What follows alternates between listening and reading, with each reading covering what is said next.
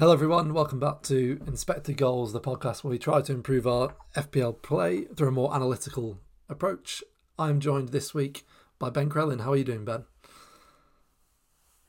I'm doing okay, thanks. Off the back of a bad game week, and I think I've just got a simple decision to make this week with my transfer. But how are you doing, Sam? I'm doing okay. That was a big sigh before you said I'm doing okay, which probably is telling of Yeah, the kind of game week you've had. um, Yeah, yeah, I was probably one of the few people who had a good game week. I got 41 somehow, which is basically because I still own Fernandez. Um, but it is one of those game weeks. Although it was overall awful, and it's very easy for me to say as someone who's actually done quite well this game week. Although it was overall awful, if you did badly, thankfully there wasn't too much ground lost on people. The players you didn't own, very few of them scored highly as well, which I guess is a bonus. I looked at your team, Ben. You got 20, but even that, your only player who returned is Mbeumo. But even a score of 20, you probably only lost like 10 points on the field, something like that. So I guess you can look at it positively in that sense, in that whoever did poorly, it could have been punished far more if those other players did return. Just a bit of a freak game week, I guess. yeah. Really, it feels like a really bad game week, but the amount you're going backwards is way less than the amount you go forwards on a really good game week. Like, yeah, I've only just dropped back. I've just undone the green arrow that I got in game week 10, basically, and gone back to around 600k. But yeah, this is the Yeah. worst I've ever been doing at this point during the season.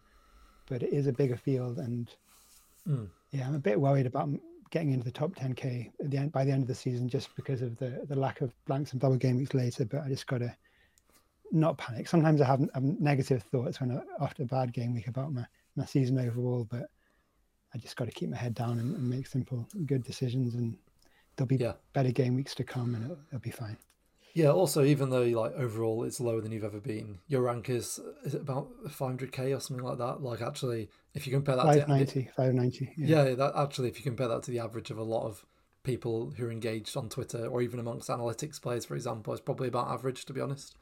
So relative to the Yeah, just field, looking. yeah, Yeah, in the relative league to the that I'm field, in it's with not you as guys, bad. I'm way behind you and Luke and Seb. You're all flying ahead. Yeah, we've the three of it. Well, yeah, even I include you in it. I genuinely think about 500k at this stage for this season specifically is actually fine. Yeah, I think your rag is absolutely fine, and yeah, me, Luke, and Ben are all around the top 100k somewhere. I think Luke's sorry like 43k or something. He's had an amazing start, but yeah, as you said, it will be because of the less doubles. It does mean there's less opportunity to catch more casual managers, so to speak, towards the end. But still, the fact that in general more engaged managers are doing poorly is also a positive as well because you've got less of them to catch in terms of your rank as well.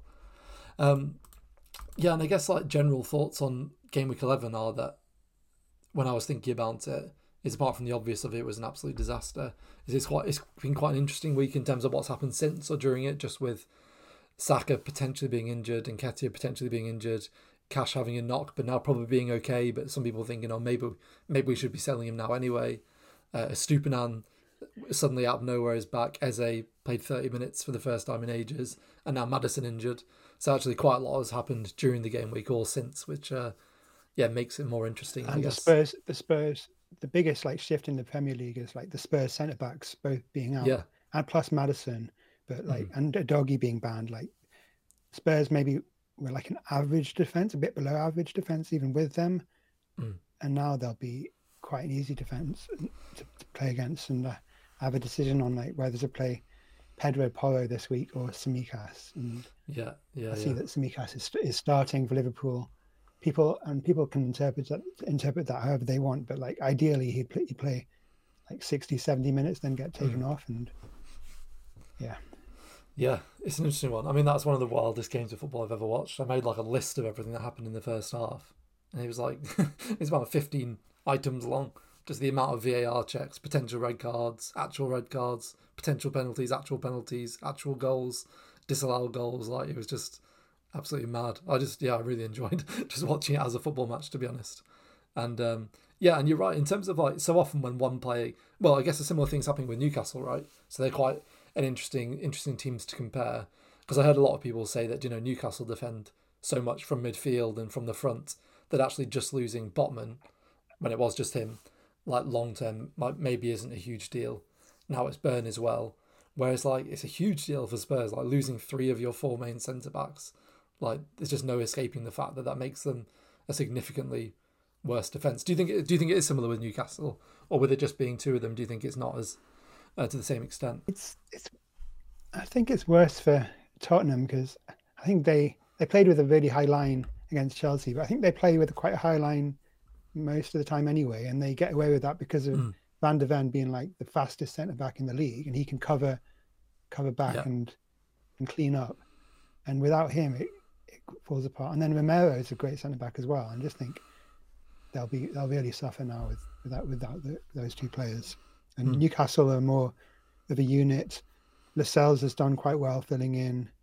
I've still got Share, and we lose Burns' height, which is a worry. But like we did sign two fullbacks in the summer, and people questioned why we'd spent the money on them. But Livramento has been pretty good, especially defensively, since he's come in, and I'd be confident that he'd do well. He's just not as good in the air as Burn. And do you think is it Lewis Hall? Is that right? The right name? Yeah. Is it? Do you think he will play Premier League minutes? Yeah, I think Livramento will probably play more and get more starts, but Lewis Hall should get the odd start as well because he's naturally left-footed, and it allows Trippier to play on the right and make the overlapping runs and get the crosses in. You can't really do the overlapping runs and put crosses in on your left foot if you're right-footed as well. So yeah, there'll be some games when Hall starts, I think. So I'm not sure about Livramento. But Newcastle's fixtures are kind of poor at the minute, like a bit average, aren't they? They've got this great fixture this weekend, but then I don't know, it's hard to say. Chelsea at home, Man United at home, but you could like assess what happens in those games, and then there's some great fixtures coming up. A little run in 17 to 19 when hopefully you'll have an idea of who's the more nailed, and you could transfer in Livramento then if he seems nailed. The thing that's tricky there, though, I've just got up the graphic of the of the fixtures, including the midweek games, and it's just so unpredictable, isn't it? Because either side of Chelsea, Man United, they've got PSG. But then not only that, but after Man United, the Everton games are then midweek.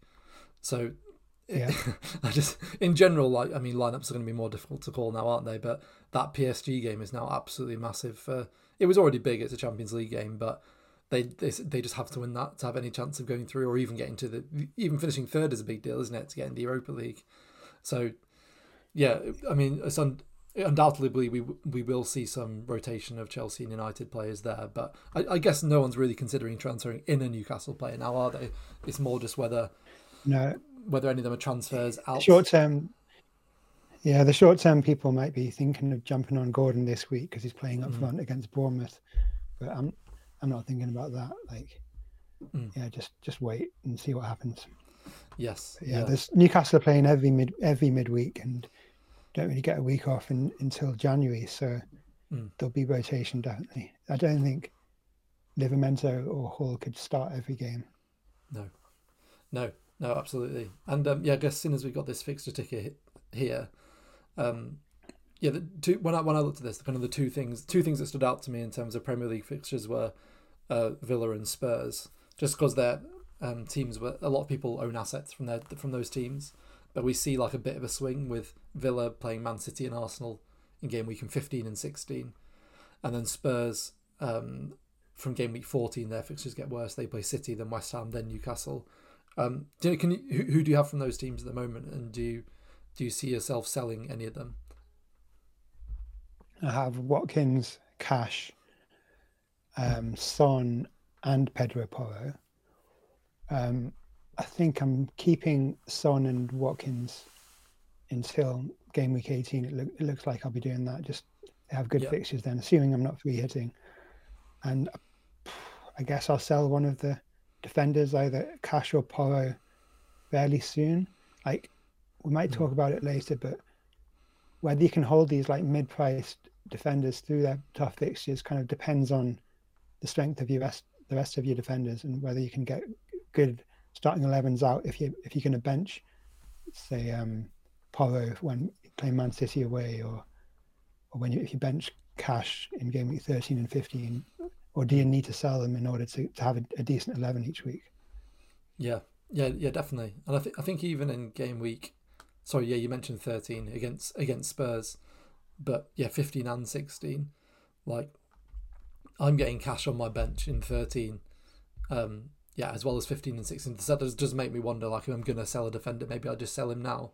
But yeah, one of the key things is worries about rotation of other defenders, like I'm potentially bringing in Gabriel, plus I also already own Simicas, and there's some uncertainty there about rotation potentially for either of those two. So I'm just not sure if now's the time I want to bring in a player, take out a player who plays minutes basically.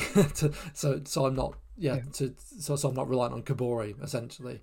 So yeah, I think like in general, like now this is when we usually think of it around Christmas time, don't we? But I think even now is when rotation becomes way more likely, and will only increase up until the new year.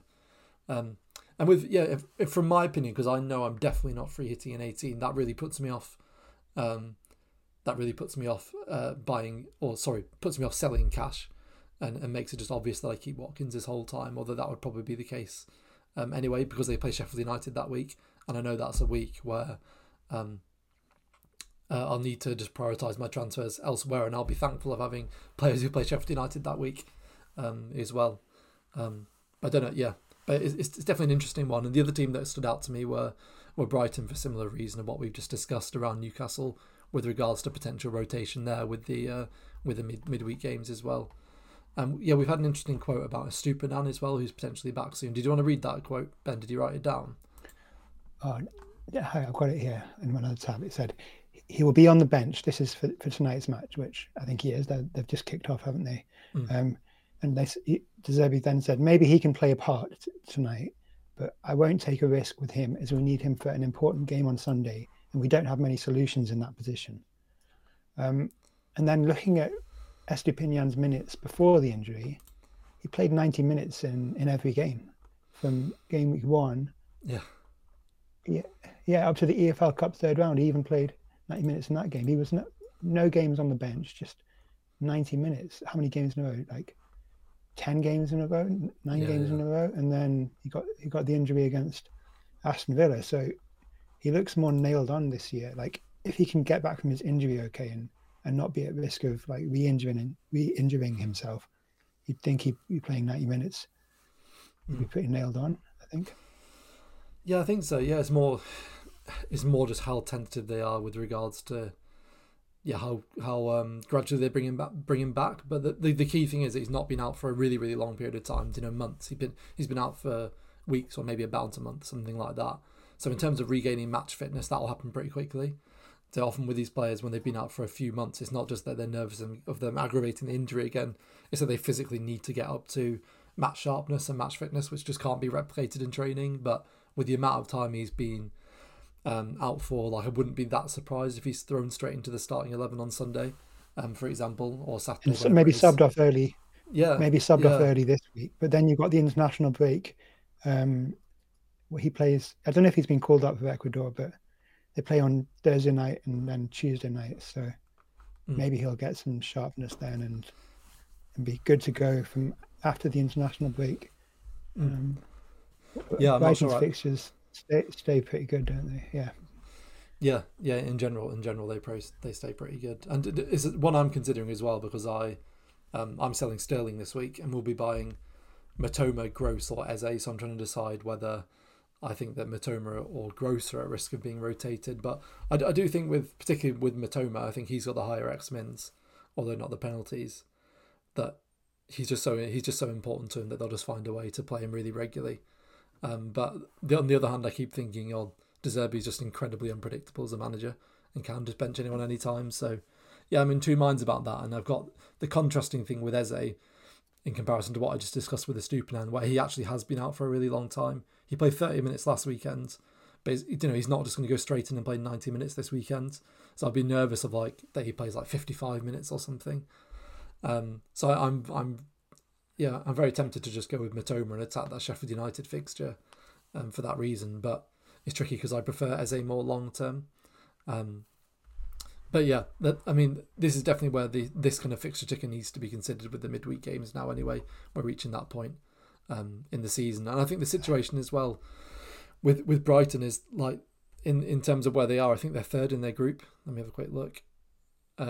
Yeah, well, second because they've just kicked off, but there's no guarantee they'll qualify through their group. So again, their matches are really important, similarly to Newcastle. Whereas it's a very different situation with West Ham, for example, or Liverpool, who probably after next week, for example, will be able to just rest players in Europe, if people own Bowen and people like that. So yeah, it's certainly an interesting one.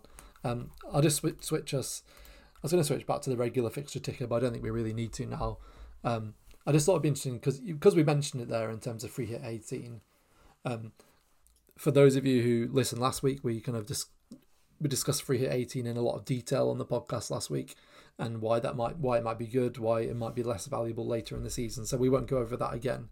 But I guess my questions for you, Ben, with regards to that are like, how team dependent is free hit 18? Is it massively dependently on the players you own, or is it more that it's clearly the most optimal or not the right thing to do? No, it depends on your team. It's not clearly the best thing to do, I don't think. And it depends on how many of the key players you've got from that week already, like Villa, Newcastle, Tottenham, and whether you can carry them all the way through to game week 18 without like hurting your starting 11 too much, whether you can just like hide them on the bench when they've got difficult fixtures. I suppose Dan Burn being injured does slightly favour the free hit 18 strategy if you've got Dan Burn, because you're selling a player who would have had a good fixture in game week 18. But for me now, I've just ran a solve on FPL review on the recommended settings where you put the decay value up to 1.01 and you put the info value to 0 and the FT value to 0, and I think it's only like 10 points gained for me at the minute, so it's not enough. I'd want it to be 15 points. Yep. Yeah, sure.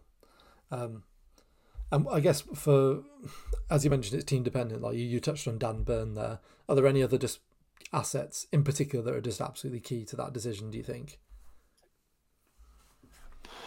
Like for example, Arsenal and Liverpool play each other, and if you free hitted, presumably you wouldn't own any players from those teams. So is it people who by then are like to have triple Arsenal, triple Liverpool that should be considering it more?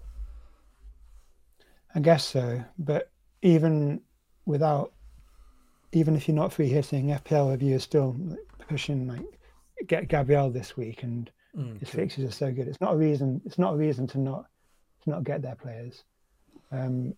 You'd still be fine playing with Saka and Salah in that week, but you just wouldn't want too many of them, I guess. You wouldn't want your defenders to have to play in that fixture. So, yeah, you just sell Gabriel in week 18 if needs be. And yeah, Tsimikas, I'd sell him as well in game week 17, I suppose. I can check what the FPL review souls are doing. If I'm not free hitting, let's have a look. Plan B, Tsimikas comes out in 16 or 17, I think. Yeah, it comes out in. Oh no, he's staying on my bench he's staying in my 11 in game week 18, even with the tough fixture, he's still in my 11. That's what FPL review is doing. So that is a bit surprising, but maybe things will change as we get closer to the fixture. Yeah. What time, typically, do you think people need to make that decision by? Like 3 or 4 game weeks before free hit 18, for example, or is it a case of when it starts to change your transfer plans in terms of if you run a solve with it and without a free hit? Is it as simple as that, or do you think? Yeah, that's right. The sooner the better, or I would just keep running the solves, and if the non-free hit plan is similar to the free hit plan, then you don't need to decide. But when they start getting a lot different, then you have to make a decision. Like for me, I don't think I need to decide until game week 14 or 15. But right now, I'm thinking that I won't free hit then.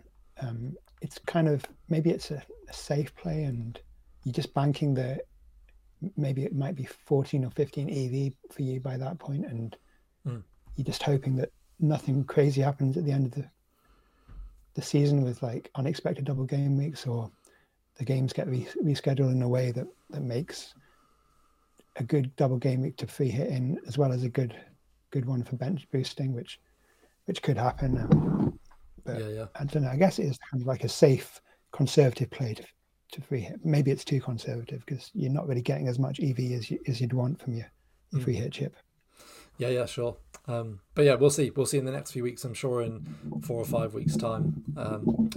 We'll be doing a game week 18 free hit specific episode, and maybe a couple of us, or maybe even all 4 of us will end up on free hit 18. Who knows? Great. What I wanted to do for the rest of the episode is I put together some tables just for each position, so defenders, midfielders, and forwards.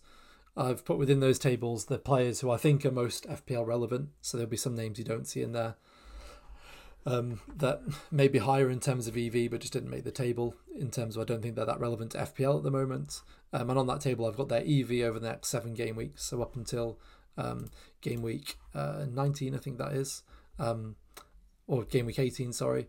I've got their, for this defender one first, I've got their team, non-penalty XG conceded this season so far.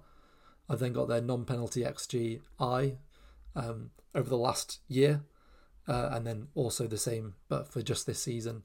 Again, you can compare those and kind of get an idea of what might or might not be sustainable. And also next to the EV on the right, you can see their expected minutes. This data is all from FPL Review, and they very kindly let us share this data, so we've asked to share it, and so massive thanks to them. I say to him, it's one guy who does it, which just makes it even more incredible, for giving us access to be able to share the data as well. So firstly, in terms of defenders, for those listening, TAA is right at the top of this list. I won't read out everyone, but I mean, do you think he's a player that realistically anyone will actually own, Ben, given his price over the next few weeks? I think there's 1 or 2 people who own him already who didn't go with Haaland on wildcard and just use that money to get Alexander-Arnold. But I think Luke might actually. Now I think about it. Yeah, he's pricey, isn't he? He's less good value than he has been in previous years. But so his non-penalty XGI is 0.4 from the last 365 days, but it's dipped a bit in this season specifically is 0.31, so but maybe not as good as it has been. But just again, this is all affected by things like short-term fixtures as well, and I guess we know, like, in general, Liverpool's defence is nowhere near what it was a couple of seasons ago, which is why I think Trent over the last couple of seasons hasn't been nearly as owned as he was previously, because you don't just have the bread and butter of clean sheet points either. I'm not surprised to see him top, but for 7.9 you're paying a big price for that. And I just think I think it potentially is viable, like you said, for certain people who, if you've only got one of Salah and Haaland, it becomes viable. But even if you're in that position, you're probably trying to work out when you buy back Haaland or buy back Salah, and that might make it tricky to own Trent. But he's one to consider if you're in that position. I don't think there's anything like loads more we need to say in him, to be honest, because he's not going to be in a lot of people's thoughts. Trippier's next on the list. 26.3 EV over the next 7 game weeks. That's with his X-Mins at 88. I think with Trippier, I think a few people sold him even last week actually before he played Arsenal, and it might be a case of that was the right time to do it. I think he's quite a comfortable hold at the moment. I don't know. Do you think the changes in Newcastle defence changed that, Ben? And do you own Trippier? No, I don't own Trippier. I went with a wildcard team with Haaland, so I couldn't afford Trippier. I think he's like probably don't sell, don't buy at the minute, because he has Chelsea and Man United coming up after the international break, and then maybe you could buy him in game week 17 ahead of the run of 3 great fixtures, or even game week 15 if you think Everton away is a good fixture. But I wouldn't buy him now. Yeah, no, I agree with that. I think he's a don't buy, don't sell basically. But great asset if you still have him. And just, I mean, I went on Burning Questions, Fantasy Football Scout podcast with FPL Harry on Tuesday, and we discussed this a bit. But Newcastle's defence is very much the real deal now. We know that from this season so far in terms of their numbers, but we've got the entirety of last season as well. That might be changed with the injuries, but yeah, it's not just his attacking outfit. He also plays for one of the best defences in the league. So yeah, he's a great asset. Yeah, Newcastle are the second best team in the league, aren't they? According to what's the podcast that I listened to, the Double Pivot podcast, the two professional stats people, and they were saying it's like a debate between Newcastle and Liverpool as to who's the second best team in the league, because we obviously smashed Sheffield United 8-0, but those kind of results aren't like a one-off for Newcastle. We regularly smash teams. Yeah. So what do you think Newcastle will finish? I guess that's not accounting for the fact they've got to play Champions League football, for example. Like surely, I don't think Newcastle will finish anywhere near second, personally. But do you? Maybe, but I think fifth is the most likely. for us. Like looking at the bookies give us saying we're gonna come fifth. I guess the odds might have changed recently since Tottenham's injuries and their like crisis in defence. They could slip back a bit, but I'd back us to finish like fourth or fifth. Yeah, but even if you went ahead of Villa, that's the main thing. Yeah, definitely. But that's very different to the question of who's been the best team in the league so far this season, though. No, interesting. I kind of wanted to move on to Arsenal because Saliba and Gabriel again both near the top of this list. Midweek there was this happens all the time, there were some rumours that Gabriel was going to be benched in the Champions League, and everyone was panicking and arguing over whether that was a good or a bad thing for his minutes. It turned out he played. Does that impact your thinking at all with regards to Gabriel's minutes moving forwards, whether he plays or not in the Champions League? Or do you see it as irrelevant or a positive that he played? I see it as a positive that he played. Centre-backs, and most of the time centre-backs don't need rest at all, but maybe they need like one or two rests every couple of months, and he got his rest against Sheffield United. I didn't see those rules about him being benched, but Arsenal's attack is underwhelmed a bit, but their defence is really solid. Like they're as legit as Newcastle in defence, even better. So they're one of the best in the league, along with Man City, and I'm going to go for Gabriel this week. I think that's the simple, obvious decision for me. With Burn injured and exactly enough money to get Gabriel, I just have to do it. It's miles ahead on my souls of anything else. Keep an eye on the price changes then. Make sure you don't get caught out if you've got these that money. Yeah, I've got an alarm set on my phone, so like at 10:30 or just before I go to bed to check the price change. What a life, rock and roll. I just really like Gabriel. I mean, there was so much talk of him like being a risk, and we discussed this in our Spaces chat last week. When Arteta said last week, or the week before last, that he's just rested because he's played a lot of minutes internationally, I think he's probably just telling the truth. He's got no reason to lie on that at all. Whereas for the first two games of the season when he didn't play, there might have been a rationale for him to lie about it because maybe he was potentially going to Saudi or there was a bad relationship there. But if it was just if it was tactical rather than giving him a rest, he would just say it was tactical. So I wouldn't be concerned about that, and I think Gabriel will play the majority moving forwards. Maybe misses like one game in the next like 8 or 9 would be my guess, or something like that. But it's also the fact his price has dropped so much now just makes him so viable. He's got aerial threat. I mean, if you look at this, his non-penalty XGI, which is almost entirely XG with a player like Gabriel, is only 0.03 per 90 this season. Over the last year, it's been 0.1. And I think last season in the Premier League, it was something like 0.4, 0.14 or 0.15. At the point where you're expecting him to get a goal every like 8 or 9 games. So his attacking threat makes him just better than Saliba as well. I couldn't believe how they priced him cheaper than Ben White at the beginning of the season, to be honest. And I'd be very confident buying Gabriel now. One player I wanted to discuss that we've not discussed for a while is Reece James, because obviously he's just come back. It'll make people shudder just hearing that name, to be honest, if they owned him at the beginning of the season and if they've owned him in general over the years. I mean, are you one of those people, Ben, like me, who's just always tempted by him whenever he's fit? Or are you more nervous because you know how constantly he gets injured? Well, that's what transfers are for, aren't they? We can transfer him out when he gets injured. But did you start with him this season? Not like think I did. I forget about my teams early in the season, but I think I started with him.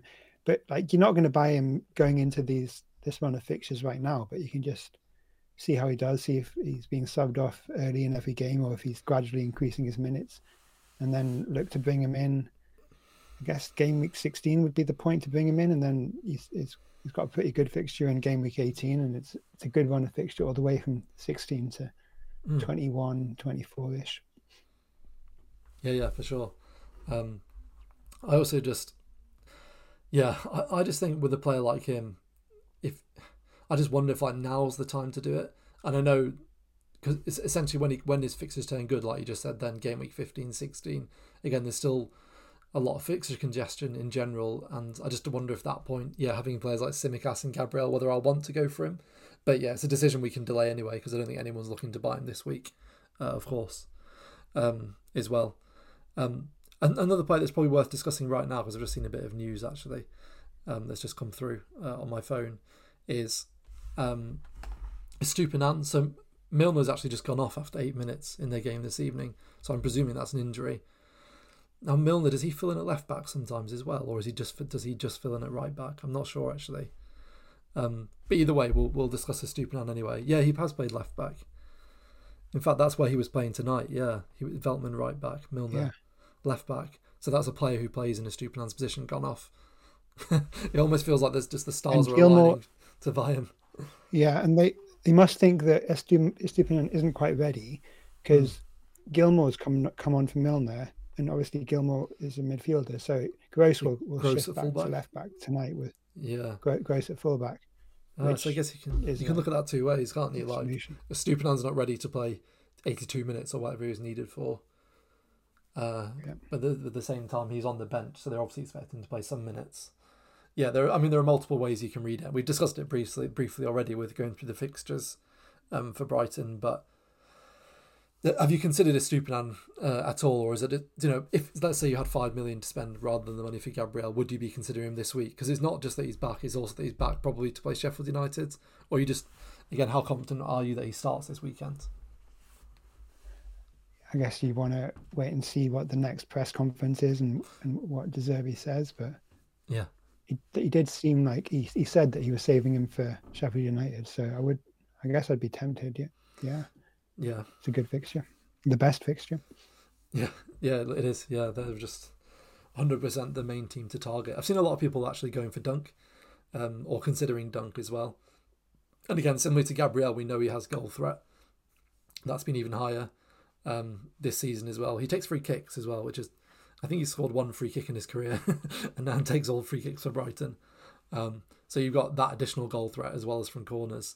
So yeah, I think Dunk's a good buy, like potentially, but at 5, I just don't know if I'd go for him, to be honest. I'd probably at that point just find the extra 0.2 to go for Saliba. Mm-hmm. Yeah. Do you think Brighton's defence is a bit like worse than it was last year? I think I got the idea that was the case. They've sold Caicedo and McAllister, and I think the games are more open, and so you're less likely to get clean sheets out of them, even in the good looking fixtures. Yeah, potentially. But then if you actually look, I'm just getting up FB ref now. So league table sorted by let's have a look. If we sort it by XG or non-penalty XG conceded, Brighton they're mid-table basically. Yeah, and their number non-penalty XG conceded per 90 is 1.29, whereas last season that was 1.31. So it's actually, I think there's probably a bit of maybe a bit of a narrative there that's kind of like emerged about Brighton, because there's been a couple of games where they've conceded loads of goals. So I wonder if actually that's a bit of a narrative, and actually defensively they're probably pretty similar to last season. So that's something to look out for, I guess, when you're making decisions. They're pretty much similar to last season so far in terms of defence. But you're right, they obviously did lose key players, but it's something we've said in the past a lot about De Zerbi, which again makes us nervous about him rotating players. He's one of these managers that's very much like a system manager. He's very happy just throwing players into his system and plays the same way every time. So I don't think the defence is much worse, but I just wouldn't consider Dunk because of that. You can just get Saliba for 0.2 more and just get a far better defence, or even I think I'd probably even just prefer Gabriel, to be honest, as well. Yeah, I guess like another player on this list I kind of wanted to discuss briefly. We've already touched on Cash, so we won't touch on him again. Was Tsimikas, because I saw you tweet, Ben, asking like what do people think the reason is for Gomez being rotated in for him. Kind of what conclusion did you land at after kind of like reading those replies and thinking about that a bit more in terms of why Gomez came in and whether we'd like to see that again? Yeah, my initial thought was because of the physicality of Lucen, and that's their main strength is set pieces and stuff. And Gomez is just going to be much better at defending those than Tsimikas. I guess that's the reason. And maybe Klopp thought it was an easier fixture and he'd rest Tsimikas. Tsimikas is starting tonight in a heavily rotated team, but it'd be a worry if Tsimikas was benched 2 games in a row. Like, you wouldn't want him to be. So I'm a bit concerned about Tsimikas. The Brentford game, they're also good at set pieces, but I think he's more likely to start than not. I'd give him like a 70% chance of starting against Brentford. Yep. Yeah. And I guess, I don't know, it's hard to read because he obviously came on against Luton, didn't they? But then the scenario was that they needed a goal, whereas they might not be in that situation, whereas you'd expect them to normally be ahead, and therefore maybe he doesn't come off the bench. And also Gomez had played 90 minutes midweek as well, so maybe that was partly the thinking. But it's a tricky one. Like, it could be partly just the general physicality, could be defending set pieces. And yeah, obviously playing Brentford actually, obviously very good from set pieces, but also pretty direct. They play really good football, but that doesn't good football doesn't always mean playing short passing and what kind of initially comes to mind. Like, they're very direct towards their forward players. So yeah, maybe that's a reason we say go see Gomez play again instead. I really wouldn't be that surprised. And in terms of, for me, that's why I'm potentially making a transfer that allows me to use my second transfer to upgrade Kabore rather than to take out someone like Cash for Gabriel. So yeah, I think that definitely should come into thinking. But we'll see a lot. If Gomez starts this weekend, we'll see a lot of people start to sell Tsimikas, because although you can say like he's so cheap, it's fine. Like, you still don't really want to own him if he's not going to be playing regularly anyway. And if he's risking, you start him and then he ends up coming off the bench. So it'd be interesting to see how that plays out over the next couple of weeks anyway. Yeah. Anything to add before we move on to midfielders? Anything to add on defenders, Ben? Well, you can see there's there. The West Ham defence it's just worrying. They're one of the teams who have been much worse defending this year than last year. So I'm concerned about that, especially as an Areola owner. But actually, as a Morgan Gibbs-White owner, that's another reason that I just have to keep the faith with Gibbs-White, because he's playing West Ham this weekend. And that's a nice little segue, because we're moving to midfielders now. I guess because you mentioned him, I guess Morgan Gibbs-White is in the same category as Gordon. I mean, they're exactly the same price, and Palmer, who's a little bit cheaper. I just wasn't sold on Gibbs-White at all. When I initially put this list together, I was like, oh, do I put him in? And then I looked at the EV and looked at his fixtures and thought, actually, yeah, why not?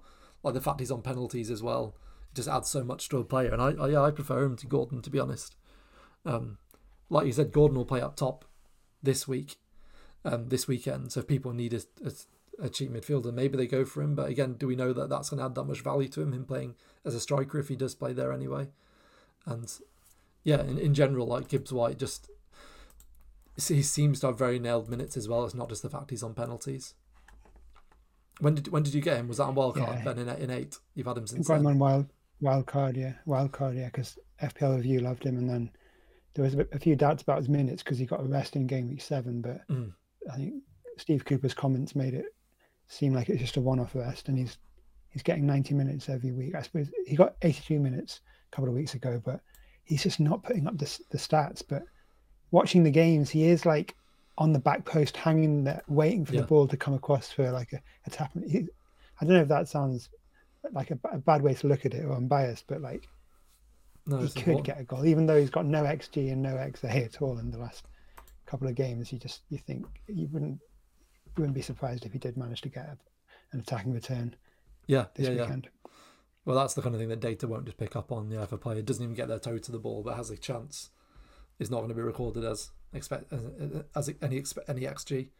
And in fact, looking at his fixtures, they're good all the way up until I guess Brighton's not great in 13, but 12, 14, 15, 16, 18 good. Yeah, like apart they've got Spurs and then Newcastle, but they don't have any of the huge teams in that time period. So like I think it's an easy hold. And I think it's a similar situation to there are a lot of people who don't have Mbeumo and they're trying to decide, or do I just buy Mbeumo now? Mbumo, sorry. Do I just buy him now? Or do I get, for example, Matoma for 2 weeks, attack the fixtures and then make the switch? I feel like it's similar with like people know they're going to want Palmer, for example, from game week 15. And I think if people are wanting a cheap midfielder, they've got to make the decision of do they just commit to Palmer now, hope he gets a couple of penalties and bad fixtures, or do they just go for someone like Gibbs White and chase the upside of those more short-term fixtures? I think that's probably the decision to be made for those people. Yeah, I don't know if I'd recommend actually buying Gibbs White now because No. he's just painful to own, but I can't really justify selling him. Yeah, Palmer's the one that you want as a non-owner, but the fixtures are very tough. Yeah. So I don't think I'd buy him now. I think you can buy him one of those from 14. I think you can buy him, but one of those Brentford or Brighton midfielders or Eze as well. That's probably the best options for cheap midfielders right now.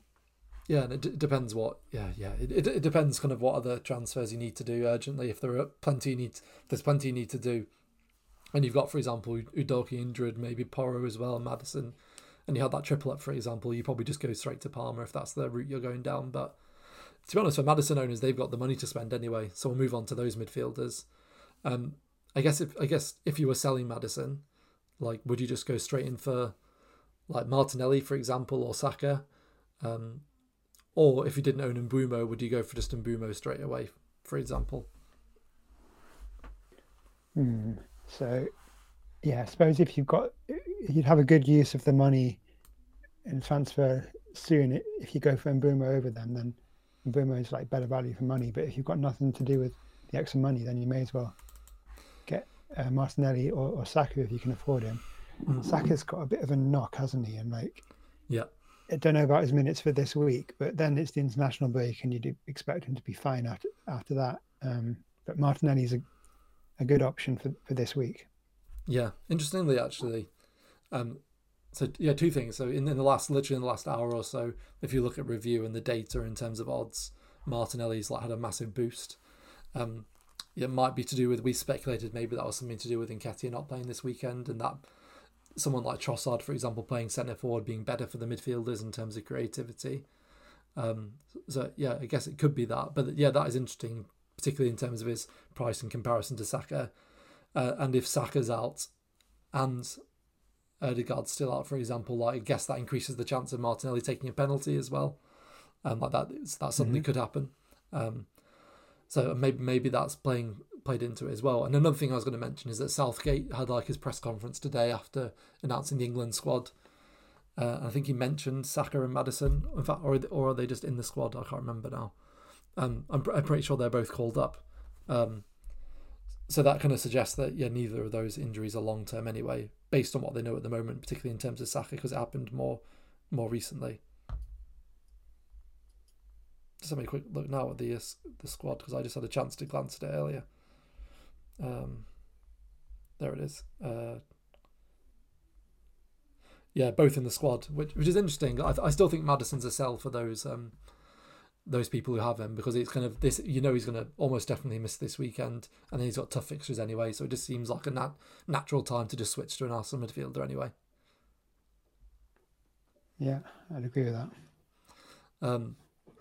Do you have any love for these mid-priced ones, I guess? So in that category, I guess we put Eze, Matoma, Gross, and maybe go even all the way up to Bowen. Are there any there that you kind of particularly prefer or would be cautious about, Ben? Well, Gross's minutes do seem pretty good. Like he's playing 90 minutes or 80 plus in every game, but he could be filling in at left back occasionally. Eze has been good this year, hasn't he? He's had a leap in his XG and everything in Zaha's absence. He's a pretty good option, I think. He wasn't great in terms of points. I think from people owning him from the beginning, I think he got one return. But yeah, he was a frustrating player to own Like his underlying data was fine, Yeah. similar to what you'd expect, similar to last season even. But it's the Underlying fact data, 0.55 oh, non-penalty XG plus even higher than XA. last season. Yeah. It's quite a big jump because he was Yeah. 0.37 last year. So Yeah. he's doing well. Last 365 days, so all competition he was 0.43. So yeah, it's just one of those things you've got to, if you owned Eze previously and you're considering him now, you've got to try and just ignore the fact that he was frustrating to own in the past and look at the data. And yeah, it's just penalties as well adds a lot, doesn't it?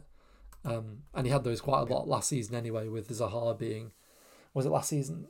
Zaha was injured, or was, yeah, he only left the Premier League, didn't he, in the summer? Yeah, and that just adds so much to him in terms of value, and he's come back in the perfect time for good fixtures. So yeah, it's between Eze, Matoma and Gross for me. The interesting thing with Matoma and Gross is, like, on review their EV is really close, but I don't know how that looks in terms of like penalty split, for example. So we know that Gross is the main penalty taker, but then since João Pedro's joined, he's taken 2 penalties, and for one of those, Gross was on the pitch. So it seems like João Pedro is the main penalty taker.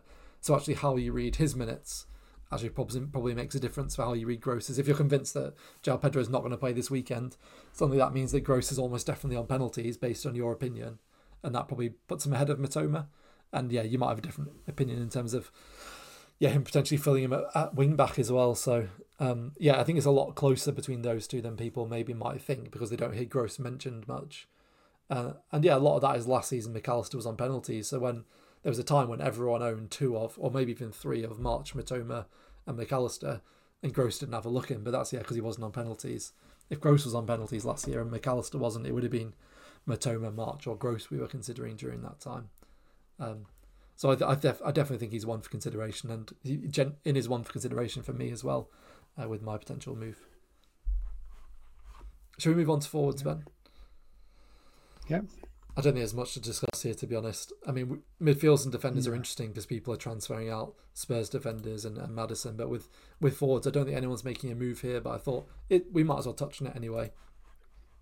In terms of this data, if you're not watching, unsurprisingly, Haaland's right at the top in terms of EV, and in terms of his underlying data, it's in fact it's similar, if not a bit higher than last season in terms of his expected assists, particularly. Watkins is second on this list. Wilson's third, who's such an interesting one because his underlying data is so ridiculous, but he's just never going to play regularly, is he? And Isaac's back after the international break. Is that right, Ben? Oh, I think so. Yeah. I haven't really been keeping up to date on that. But yeah, and it doesn't even pair with fixtures as well. It's just not. Doesn't feel like the time. You wouldn't transfer him in now. No. Yeah, it's a shame because have to wait and see. Can I just really want there to be a run where suddenly one of them's injured and they've got a really good run of fixtures, for example, and they would be no-brainers. What stood out to me in here actually was Solanke. Like, I couldn't believe, like, his non-penalty XG per 90 this season is 0.39. That's really high, considering he's on penalties as well. And even like over the last year, it's 0.47 XG plus XA per 90. So it just, a player like Solanke at his price is on penalties. I think there'll be a time when we consider him, and maybe that'll be later in the season or even before Christmas, but later on when their fixtures get good around Christmas. But yeah, he's not one to consider now, but I just had good memories of owning him last season, so it's nice to see him on this list, even above Alvarez, in fact, in terms of EV over the next 7 game weeks. But again, a lot of that is just minutes as well. Maybe Solanke will be an option if there's like a big injury in game week 12 or over the international break, and maybe you have to sell Watkins or Haaland or sell one of the expensive midfielders and upgrade Archer, because Solanke's got Sheffield United away and that in 13, and that begins a pretty decent run of fixtures, I suppose. Yeah, nothing too bad. Villa at home isn't such a bad fixture, I don't think. He's also exactly the same price as Awoniyi. I think it's how you pronounce it. It's a difficult one. Yeah. Exactly the same price, like really similar underlying data, really similar minutes. But Solanke's got penalties, so if it comes down to those two, you're going to go for Solanke. I guess for Alvarez owners, like, do you think he's just in exactly the same position as someone like Trippier now? Like, just don't buy, don't sell him. like, because their fixtures aren't great, or do you think, like, for Alvarez, do you think actually owners like could be considering moving him on now? But it just seems such an odd one for a player that's so rarely nailed in a Man City team. Yeah, who's the alternative? Because I mean, Villa's fixtures are starting to get a bit tricky. I mean, the next three are pretty easy, but then they get tough again. And if you can just hold Alvarez, I mean, Spurs at home in game week 14 isn't looking as difficult now. It looks like a pretty easy fixture if Romero and Van de Ven are still out, and then it gets easy again. So, I mean, Man City can still hammer the teams like Chelsea away. They could rack up a good score as well. So I would keep him, I think. Yeah. And I guess the last player I wanted to touch on here was Darwin. I just think the time's gone to get him now. Jota's back. Gakpo's now playing again. Salah's fit. Diaz. In fact, there was good news today actually that his dad's been released, so that's really good news. And with that, that means good, that means likely he'll play more minutes as well. So I just think with Darwin, I absolutely love typing in when I did this table. His non-penalty XGI over the last year was just exactly 1. I enjoyed typing that in. But it's just it's just mad that his underlying data is like not even just over the short term, like over the last 2 seasons is basically the same as Haaland's, but he just doesn't play minutes and also does complete opposite in terms of finishing big chances.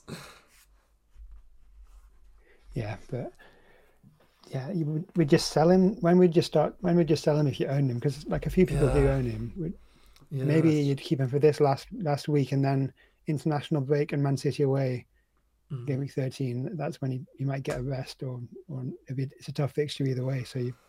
But then they have really good fixtures after that. So I think you probably keep him this week, but I guess if you keep him this week, you've got an easy switch because I guess most people who own Darwin, the chances are they don't own Watkins. So there's a switch there. But I guess there'll be some, or maybe a lot of the people who own Darwin are the people who don't own Haaland, and it's him they have instead. There's probably good reason to keep him, or it could be that those people switch to, I know, even Alvarez now, maybe. Who knows? Maybe, I talked about whether it is viable to, it wasn't viable to buy or sell him, but maybe that's one of the few players you own where you actually do switch to Alvarez next week or something. I don't know. It's an interesting one. I was caught in that loop last season of owning Darwin for ages and just never the right time to sell him, so I had him for so long and he just didn't do anything. Yeah. It could be the same story with me and Morgan Gibbs-White for the next few weeks, but at least Gibbs-White isn't as expensive. Transfer him out in game week 38. Yeah. Cool. I think we'll just move on to questions because honestly, in terms of forwards, there's not a lot to discuss. Really. I've written 3 down here, so we'll do those ones first. And then I'll just check the Twitter to see if any more have come in. So firstly, from FPL Commander, any concern about Mitoma struggling against a low block Sheffield United? Ben, how much would you kind of read into that kind of thing? I don't know. I think it's been a good fixture for the teams so far. They're poor defensively. They're not even good at like executing the low block, are they? So you wouldn't be worried, I don't think. Yeah, I completely agree. I just think we put too much emphasis on that idea of teams playing with a low block. Like generally they play with a low block because they're playing a really good team and they're a really bad team. That's generally why it happens. In terms of struggling to break down a low block, that can happen, and obviously teams can put in really good defensive performances, but Mitoma against Sheffield United is the best possible fixture, to be honest. So I wouldn't be concerned about that. Mark J85 asked if we got any thoughts on Kudus. I think he asked that because I mentioned him on the podcast I was on Tuesday, and I kind of mentioned the fact I hadn't really thought about him. Having had more time to think about him now, I just wouldn't go for him. There's just not enough long-term data for me to trust. To put trust in owning him, even though he's looked really good for the last 2, and I just, again, with him being a fairly new signing, he's only started the 2 games in a row. Before that, he wasn't even starting regularly. So I would just be nervous about his minutes and would just go for an alternative player. Yeah, any particular thoughts on him? I agree with, yeah. I agree with that. He's a good player to watch, but maybe he's not going to be consistent with the returns. Yeah. The third question we have, a bit more trivial. And in fact, I'll read out Seb's answer first because he actually answered it on Twitter, even though he's not on the podcast this week. The question is from the FPL store. Which current Premier League manager are you guys most similar to as FPL managers, either tactically or emotionally? Seb said Graham Potter. He said not current, I know, but I'd also be instantly uncurrent myself. The only reason is that we both love to rack up XG delta above all else and nothing more. I think that's a good comparison. For me, probably just Guardiola because I'm world class. That was a joke, by the way. I was thinking about this. I think probably I'm pretty. I guess I'm quite set in my ways in terms of the right way to play FPL, and I just put little to no value on the eye test, for example, and just look at underlying data, use a model, adjust expected minutes, and just trust the process. And Big Ange very much has a process and a way of playing. Even when they're down to 9 men, he does exactly the same thing, and is patient with his system. And usually that patience is also my downfall as well, in being too patient with players. And a lot of people argue that's what Ange did on Monday, is that just playing that ludicrous high line gave them absolutely no hope. Although it was very entertaining to watch. I've never seen anything like it. Any thoughts for you, Ben?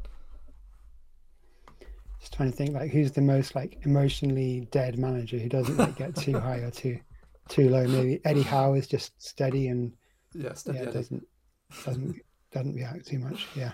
Emotionally dead's not a very nice way of putting it. Calm. No, but I mean, compared to the rest of the FPL managers in the community, I don't get as upset about things going against me as most people. I suppose. Sure. Amongst the analytics community, that's kind of normal, isn't it? Probably more normal.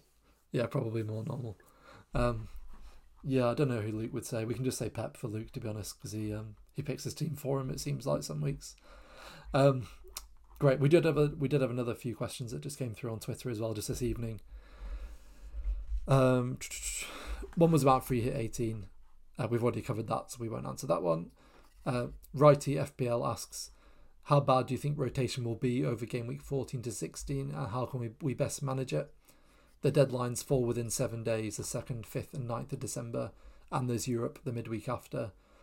Are players not called Bruno Fernandes all doomed for a benching and or early subs? Can we even trust Salah during that period? Thoughts on that, Ben? It depends on whether they've got important European games in the midweeks either side of before 14 and after 16, and how deep the squad is.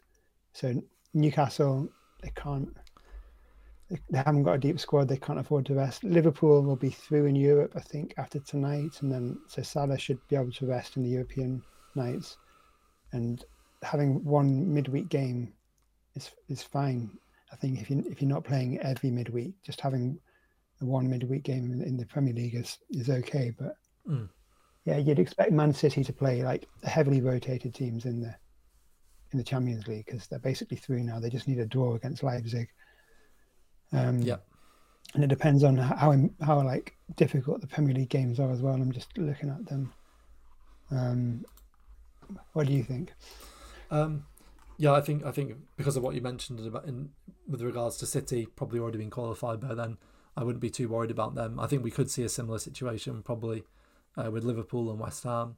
So that's in terms of Champions League fixtures. With regards to the midweek Premier League games, I think we will see rotation. I think, to be honest, more and more if you go back over the years, like we see that more and more every season, to be honest, more teams are having squads with more depth and putting more value on that for that reason, and are more likely to rotate. So there probably will be some, but I also think in some ways it might be easier because we've got Archer, who's 4.5 and plays every week, so he's an option that could the majority of us have on our benches anyway. Players like Kabore seems to be playing pretty regularly now for Luton, so I actually think there's a lot of people who already have good bench depth as well at the moment, and if you don't, maybe that's just something to consider with your transfers at the moment.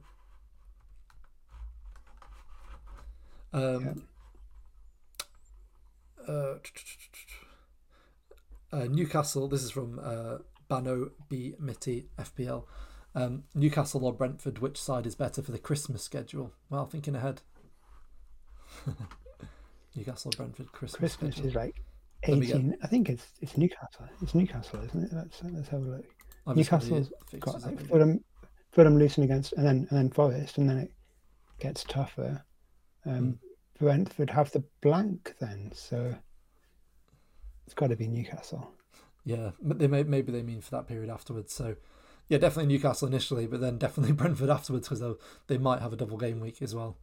So yeah, that's something to bear in mind, that there might be a double for Brentford and Man City in either 20 or 21. You transfer Newcastle defender to a Brentford defender or something, I suppose. Yeah, potentially. One other question says, are you glad Sterling has got a rest over the international break? I think that's aimed at me, because that Pete Carter probably knows that I own him. I'm not glad, because I want to see him play for England, actually. I think he's a great footballer, and I'm selling him, so it doesn't really matter. Anyway. So yeah, finally selling Raheem Sterling after all this time. I bought him, sadly not for his first haul, but I've had him for his second. All those 2 hauls he had back to back in, I think, game week 8 and 9 or 7 and 8 or something. And was pleased he finally got that assist playing against 9 men. I was watching that game against Spurs, and like every time he was through on goal and they just weren't timing the pass. So I was glad he at least got something, but it's also kind of frustrating that he kind of got subbed off at 85 minutes, because there was like another 15 minutes, and you never know, he might have been the player that went on to get the big haul. But yeah, finally selling him. Great. I guess just to finish, Ben, are you captaining Salah this week? Oh, I assume so. Yeah, like he's far enough ahead on FPL review. He's 6.8. I've forgotten. Liverpool are playing Brentford, aren't they? Yeah, Liverpool, Brentford. Yeah. But Man City have a tough fixture. Chelsea. Man City have Chelsea away. So yeah. What about Saka then? Is Saka not an option? He's got a knock, hasn't he? So if he was guaranteed 90 minutes, then you might consider Saka. But yeah, I suppose it has to be Salah. Salah. I don't own Salah. I've still, I haven't bought him because I've not wildcarded basically, and I've not really had the opportunity to. My plan is to buy him in game week 14. So this is my last scary week without Salah. But it doesn't actually feel. That's probably famous last words. It doesn't feel too scary, just because it's Brentford this week. Like Luton last week, even though he was less captain than Haaland, that felt scary, because that Luton's the kind of game where you just know you could get a massive outlier and there's like a 7-0 or something. Whereas Brentford, I'd be surprised if they scored 3 or 4. So I'm not as worried about it this week. And I was going to be captain Saka, but I think I'll probably captain Bruno Fernandes now. I think that's my plan. Which seems absolutely wild, and it's quite fun because his ownership's so low that if he, it's basically like 200% on everyone when he's playing. Any points he gets is a massive gain on anyone, but also very worrying. And there's this annoying thing that keeps happening where Liverpool keep playing like last on a Sunday, so I have to kind of wait for Salah to play. I can't get it over and done with early. I'd much rather Fernandes played second, and I still had hope even if Salah holds. But yeah, there's actually Fernandes. On review, Fernandes, Rashford, Martinelli and Son are all above Haaland this week, interestingly. And probably Watkins, depending where you put Haaland's minutes, depending how you've adjusted those. But yeah, straightforward one, I think, if you own Salah. But it's not such an easy fixture, because Brentford are pretty good at playing these top sides away from home or at home. They're like, that's their speciality. If there's one team who look good on paper but are actually really tough, it's Brentford. Yeah. True. Cool. Great. I think we'll finish there. So yeah, thanks for joining me, Ben. Appreciate it. And have a good rest of your evening, and good luck with your decision making. And thanks. Good luck to you too. Oh, cheers, mate. Yeah, and to everyone who tuned in or who's listening to this back, sorry we're not live this week. Have a great game week. All the best. Bye bye. And enjoy the international break. Got a long break, and try to switch off from FPL if you can. Yeah. Do try and do that as well. I actually quite like the international break, to be honest, more than most people. But yeah, enjoy everyone. Bye bye.